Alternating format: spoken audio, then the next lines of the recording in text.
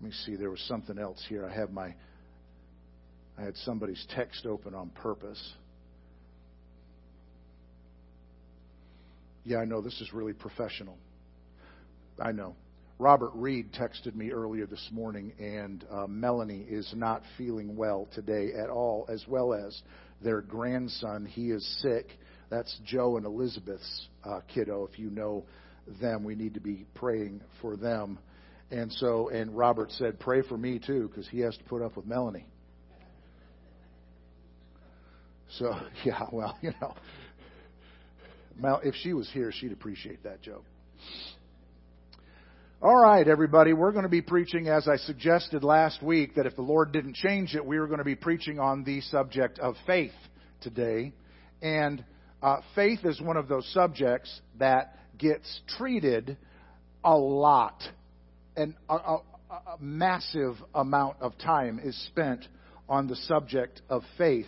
And I'm going to be quite frank with you, despite the obvious input from Scripture, it's been a long time coming for me to really understand the concept and the substance of what faith is. I want to say a couple of things before we get started on this message. First of all, when I speak today about faith, I am not speaking about the faith that is mentioned in 1 Corinthians chapter 12, verse 9. That's a different faith. That faith comes under the heading of the spiritual gifts, given to whomever He pleases by the Holy Spirit. That's a different thing than what we're talking about this morning. Okay? You say, I don't even have any idea what you're talking about. That's okay. You have time to learn. Amen? And I'm not being funny. I'm being serious. Along with the other spiritual gifts, there is a spiritual gift bestowed upon those whom He chooses, called the gift of faith. This is not that. Okay?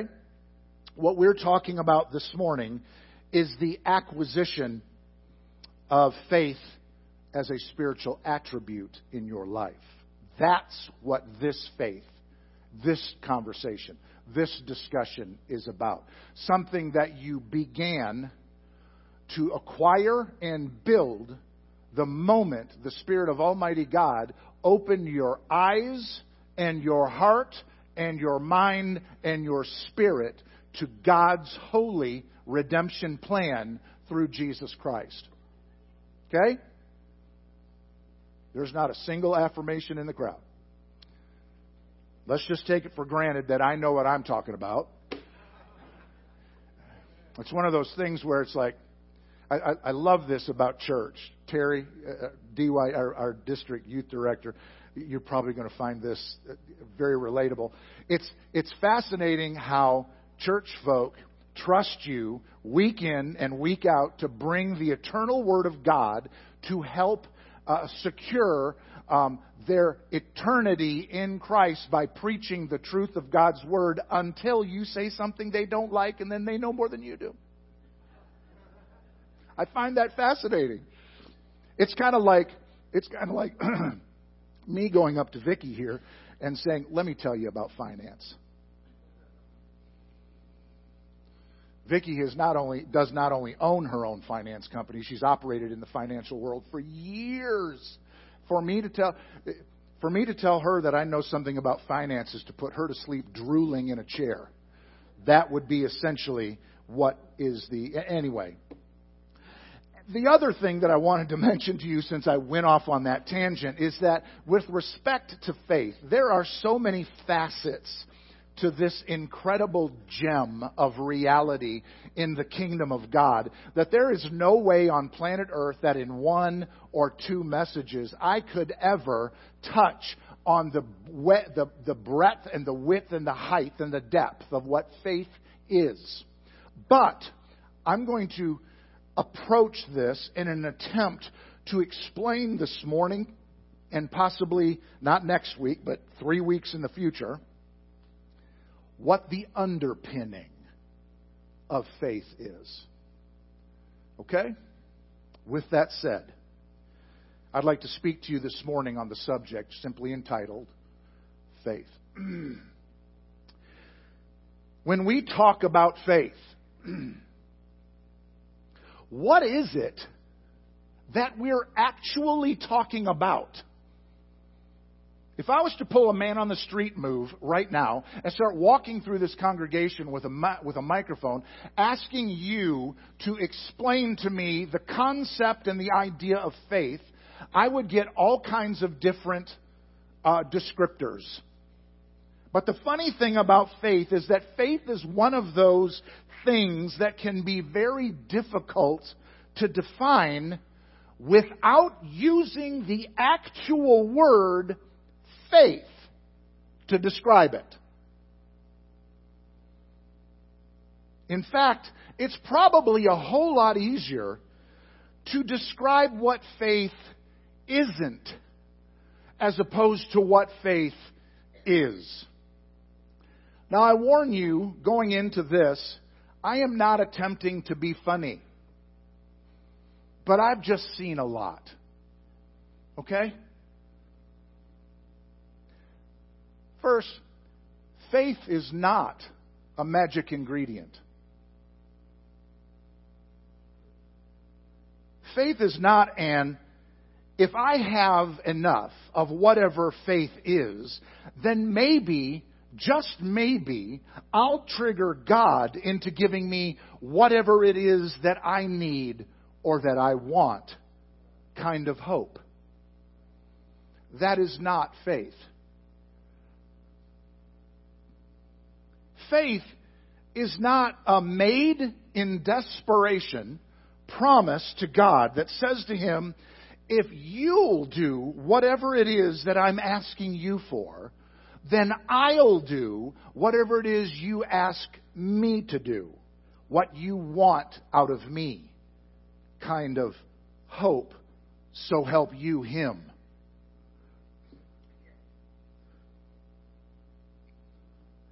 Faith is not hoping for the best, keeping your fingers crossed, wishful thinking, flying by the seat of your pants in the hope that God shows up.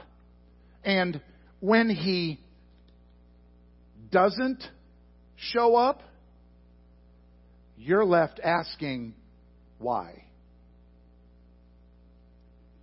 Faith is not cotton candy, buttercups, unicorns, puppy dogs, and rainbows. Power of positive thinking. Faith is not finicky, flaky, flighty, fantasy, or fairy tales. So, if all of that is not what faith is, what is faith then? Well, in quite possibly the most famous scripture in all of the canon about faith, the first verse of the 11th chapter of the book of Hebrews tells us exactly what faith is. This is coming from the New King James Version of the Bible. Now, faith is the substance of things hoped for, the evidence of things not seen. Now, ponder that for just a moment. That's one of those scriptures that we like to quote and that we like to cite in our need, desire, drive to understand faith in our own life and in our own living, because more often than not, what we call faith doesn't end up manifesting in the way we thought that it was going to or that it should. And the reason that that is the case, I might offer this morning, is that we don't really understand what faith is, what that means, and therefore we approach our life and our living in Christ from an erroneous point of reference that we have nothing firm and foundational to place it on when times of belief come into perspective. Now, faith is the substance of things hoped for. Faith is the evidence of things not seen. Is that not ironic? Is that not an irony? Substance and evidence of things hoped for but not seen. So based on our text this morning, faith is in fact not the things hoped for, not the things unseen. But faith is substance. Faith is evidence. Substance here, if you're a note taker, you're going to want to get this. Substance here meaning, listen now, a setting under. Support. And it is evidence, which means simply proof. If you've ever watched a TV show or a movie requiring police or lawyers, you understand the concept of proof. It's evidence. Faith, then, by definition, is both substance and evidence, support and proof. That's faith. I realize that may throw a wrench into how you've perceived faith. That you have perceived what you have hoped for is your faith. It is not. Faith is substance and evidence, support and proof. That's what faith is. In fact, if faith is those things, substance, evidence, support, and proof, then faith can't be any of those things that I mentioned just a moment ago, because none of those things have any substance to them at all. The idea of blind faith doesn't exist for the believer in Christ. I realize that some of you are asking the question, why not? We'll get there. Now, I'm going to give you a very crude illustration here. But if I do my job and I'm trusting the Holy Spirit to help me do my job, then you'll understand. Let's say, just for the purpose of our discussion this morning, that this tabletop, I need this tabletop to be held securely in place right here. Why? So that I can put my Bible, and I can put my phone, and I can put my message here, so that I can go about the job this morning of preaching to you. But I need this tabletop to sit right here. I need it here. Now, everybody here would be blown away if I walked out on the stage with that tabletop under my arm, set it here, and it just sat there, floating in midair.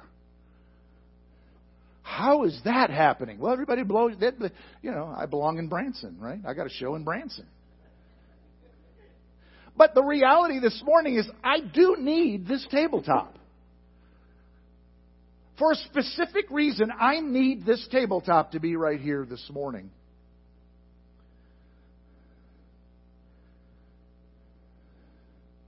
If my need, then, if what I'm hoping for is for this tabletop to stay here while I minister, then these legs are my faith.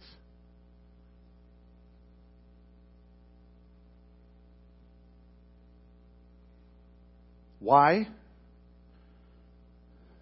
The legs are my substance and my evidence that the tabletop is held in place. I don't ever have to walk out here and worry if that tabletop is going anywhere at all, because the legs are its support. They are proof that this is going to stay here. I know that this tabletop will stay right here where I need it because of the legs. This goes for anything that you and I hope for but don't see yet. In order to have my hopes realized, I need to have something of substance to put my belief in, more than crossing my fingers and really hoping that God shows up.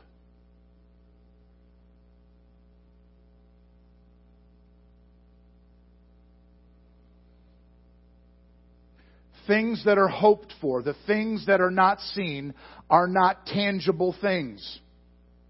You're hoping for a thing that has not yet occurred. You are hoping for something that is not seen to come to realization. Those things are exactly as described. They are hoped for and they are unseen. However, something that makes up substance and evidence is tangible.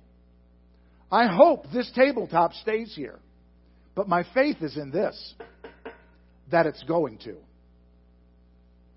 How many of you are getting a completely different perspective on faith this morning? I dare say, based on the silence in this Pentecostal room, I would say to a man or a woman. Something that is substance and evidence is concrete. Things that can be relied on and depended on to support one's belief in a thing. Ladies and gentlemen, I would submit to you this morning that we need to find out what that is. How many of you, taking my crude illustration, would walk out on this stage with that tabletop, hold it out in front of you and go,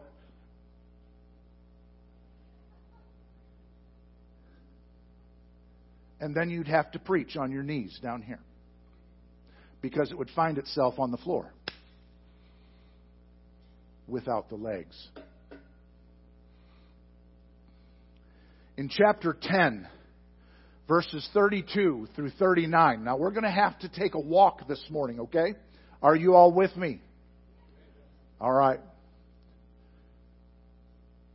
Chapter 10 of the book of Hebrews, beginning in verses 32 through 39. The writer of Hebrews here gives this encouragement-filled kind of pep talk reminder concerning the trials that the Hebrew believers had experienced. Now, the Hebrew believers we're talking about are not the Hebrew believers in the very next chapter. We're talking about the author of Hebrews is writing in chapter 10, verses 32 through 39, to those who received the book of Hebrews, and the writer is attempting to encourage those readers. Okay? And so he gives them this encouragement-filled reminder about all of the trials and the crises that these Hebrew believers had experienced. And he did that so as to build up those believers in their faith. Okay? Now, I'm going to read a passage of Scripture here, verses 35 through 39, to set the context for our text, chapter 1, verse 11. And this is what the author of Hebrews writes, beginning in verse 35. So, obviously he's listed a bunch of stuff, right? So, do not throw away your confidence. Obviously, these believers have shown confidence. In other words, they have displayed a faith in the face of trials. So don't throw away your confidence. It will be richly rewarded. You need to persevere so that when you have done the will of God, you will receive what He has promised. For, and here he starts quoting, in just a little while, He who is coming and will come and will not delay. But my righteous one will live by faith, and I take no pleasure in the one who shrinks back. So after speaking to these Hebrew believers, beginning in verse 32, telling them all the stuff that they've gone through, making them understand, don't stop now. Because if you'll just persevere, the Lord is going to richly reward you. And then he quotes the Bible by saying that, don't worry, it's not going to be long, and He's going to arrive back here, and He's not going to delay in doing it. Then he moves on and says, on the other hand, my righteous one, that's not talking about Jesus. He's talking about believers. My righteous one, that's you and me. Okay? My righteous one will live by faith. And he says that the Lord says, and I take no pleasure in the one who shrinks back. I'm not going to find pleasure in the person who just decides, I'm sorry, I've had enough. I'm clocking out of this. And then the writer goes on in the last verse of chapter 10, but we do not belong, trying to be encouraging again, we do not belong to those who shrink back and are destroyed. But listen to the statement. But of those who have faith. Oh, this is NIV. I'm reading from the new. Yeah, okay. But those who have faith are saved. Okay? So he introduces the word faith right here. Explaining to them, don't fade. Don't give up. You need to have faith, because you'll be rewarded for it. Well, that's where he ends chapter 10. Right there. And maybe it's just my mind and how I read and how I perceive, but it's like between chapter 10, verse 39, right there, and in the next chapter, verse 1, chapter 11, verse 1, it's almost like there is this unspoken kind of question hovering in the air. But of those who have faith and are saved, that's who we belong to. Those who have faith and are saved. Stop. Pause. It's as though right there, before we move into verse 1, chapter 11, there's this kind of question, just kind of hovering in the air, almost as though the stuff that was written in this chapter 10 by the writer anticipates, and then he sets about answering. Right here in verse 1 of chapter 11, this unspoken question might have gone something like this, right there between the last verse and the first verse. Okay, I'm a Hebrew. I'm receiving this letter. I'm reading this. I've got some serious stuff going on in my life. I'm experiencing a lot of crisis, a lot of trial. If this is how I'm supposed to live, what then is faith? How am I supposed to live this out? How do I continue doing this? And it's right there that the writer opens up chapter 11 in an effort to both explain as well as define what faith is by penning the famous words that comprise our text. Now, faith is substance. All the stuff you're hoping for, this is the substance that underpins it, that gives it support. This is the substance that comes under it. all that unseen stuff, your faith, this is the evidence that those things are before the Lord and they will come to pass. Now faith is the substance of things hoped for and the evidence of things not seen. At this point, the writer proceeds to present to these Hebrew converts this extensive list all throughout chapter 11, taken straight out of the archives of Hebrew history, so as to precisely, exactly illustrate what faith is and what it looks like when it's put into action. He's explaining to these converts, this is what it looks like, and you know every one of these people. That's why he brought it out of the archives of Hebrew history. He did this by using a bunch of historical examples, both individuals, people, as well as events, all of which were well known by these Hebrew readers. And he introduces each example with the phrase, by faith. Now, I need to make something very clear right here, since we're talking about the rest of that chapter, chapter 11. It's extremely important that when we read through these examples found throughout chapter 11 of Hebrews, that we read these examples correctly. Because when the author pens the words, by faith, the author doesn't mean that we, you and I, that we believe by faith that these things occurred. That we, you and I, need to believe these things. That's not what that means. With the exception of verse 3, chapter 11, verse 3, with that singular exception, which says, by faith we understand that the universe was formed at God's command, so that what is seen was not made out of what was visible.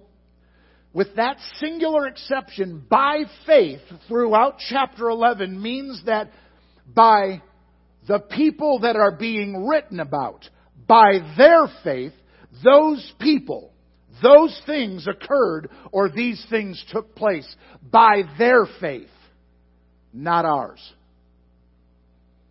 In fact, when reading chapter 11 and reading the words by faith, you could insert because of their faith. And you might get a clearer understanding of exactly what faith is. Because of their faith, this happened. Because of their faith, this occurred. And we get an idea exactly what faith is and what faith looks like when it's put into action. This is a very important distinction. Since we mentioned Hebrews 11 and 3 just a moment ago, I think it's pertinent that we look at that verse just a little closer. By faith, by substance and evidence, by support and by proof, we understand. Did you catch that word? We understand. Did you notice what that word isn't? That word isn't we believe.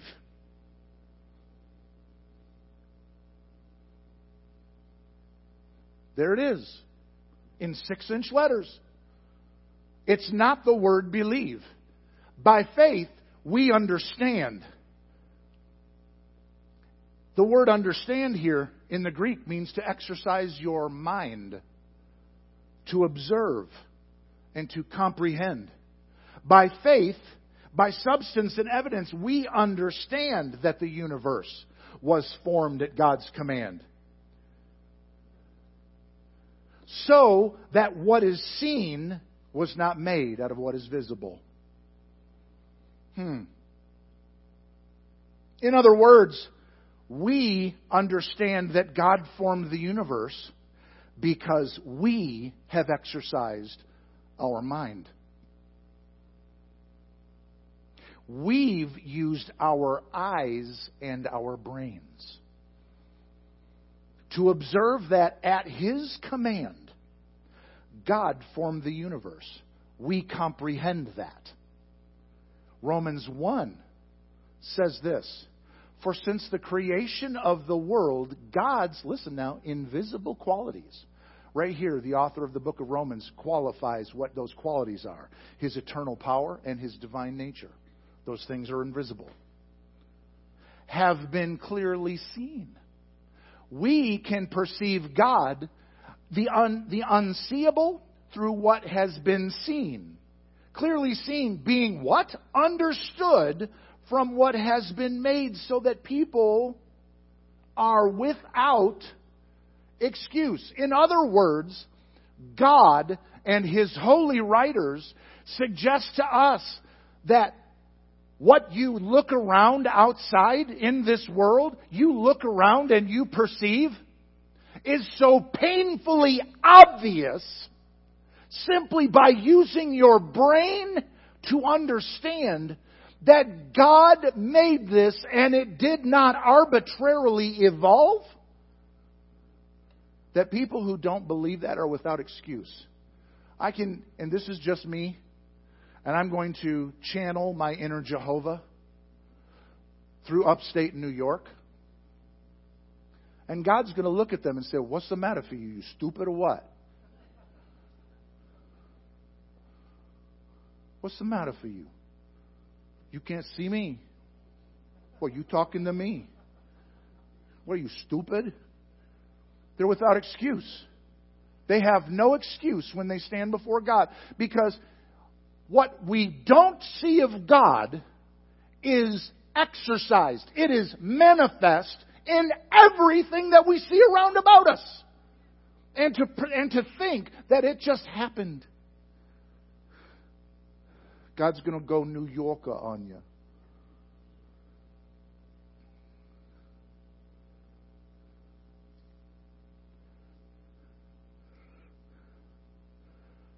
The word understood here in Romans 1 is the exact same Greek word as used in Hebrews chapter 11:3.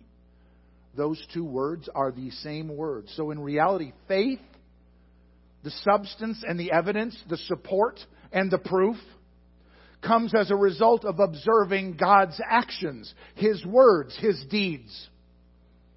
And since faith is substance and evidence, and we use that to engage our brains so that we understand that God has done, what God has done, then faith can be boiled down to looking around at the substance and the evidence, at the support and the proof, essentially seeing what is, and based on that, believing that there is a God, because there is no other logical, plausible, intelligent explanation for what we see and we experience.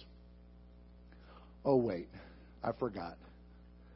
There's actually a scripture verse for that. Hebrews chapter 11, verse 6. And without faith, it is impossible to please God. Without substance and evidence, it is impossible to please God. Without support and proof, it is impossible to please God.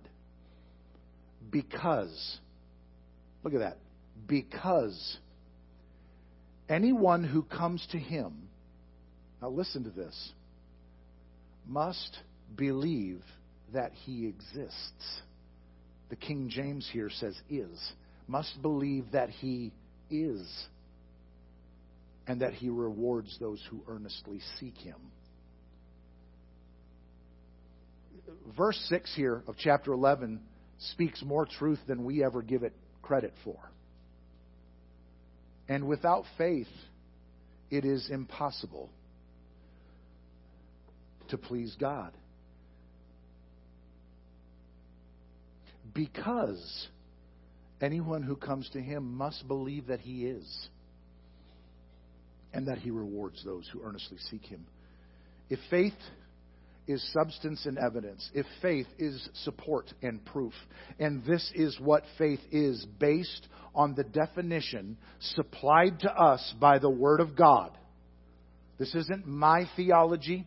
This isn't my tradition. This is the Word of God. And then that definition is substantiated by historical examples of real people living by that faith, then we might just need to re-examine, even rethink how we view faith. Let's look closer at Hebrews 11:6. And without faith it is impossible to please God, because anyone who comes to Him must believe that He exists and that He rewards those who earnestly seek Him. The word exists here is the word is in the KJV, as I've already said. God said to Moses, I am who I am. And that's a study all in itself. This is what you are to say to the Israelites. I am has sent me to you. He, God, introduced Himself as I am. Our responsibility is to believe that He is. He said, I am. We have to say He is. Why do we need to do that? Because if we don't, we will not please God. You guys got to follow the trail that we're leaving here. You guys got to follow this scriptural trail. Back to Hebrews 11:6. Without substance and evidence, without support and proof, it is impossible to please God. Now I'm going to paraphrase all over the place here, okay?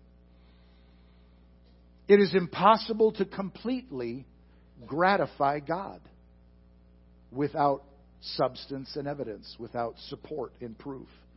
You can't please Him without faith.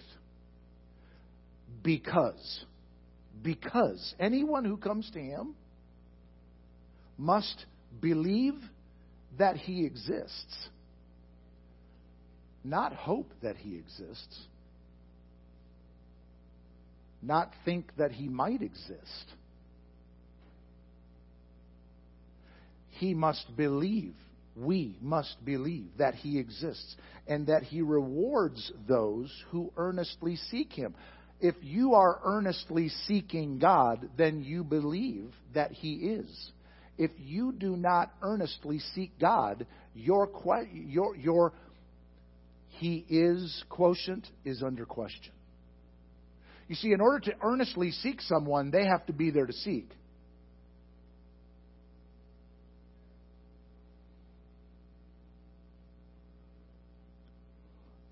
Essentially, verse 6 of chapter 11 is actually giving you more information than you even know you have with respect to God. And He is a rewarder of those, or He rewards those who earnestly seek Him, who, here's a word in the Greek, who crave Him. We talked about craving briefly last week. Verse 6's context begins in verse 5. It's almost noon, and I am about halfway through. So I'm going to have to pause this message and come back in a month and finish this message. But let's look at the context of verse 6. Hebrews verse 6. The context of that statement, that without faith it's impossible to please, starts in verse 5.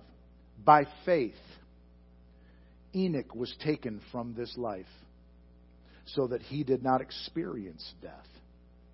He could not be found because God had taken him away. For before he was taken, he was commended as one who pleased God. So if he pleased God, according to verse 6, what did he do? He had faith. Because without it, it's impossible to please God. And God says of Himself, I never change. So in Enoch's day, he had to have faith to please God. Same as in our day today, we have to have faith to please God. And without faith, it is impossible to please God. And we move into verse 6.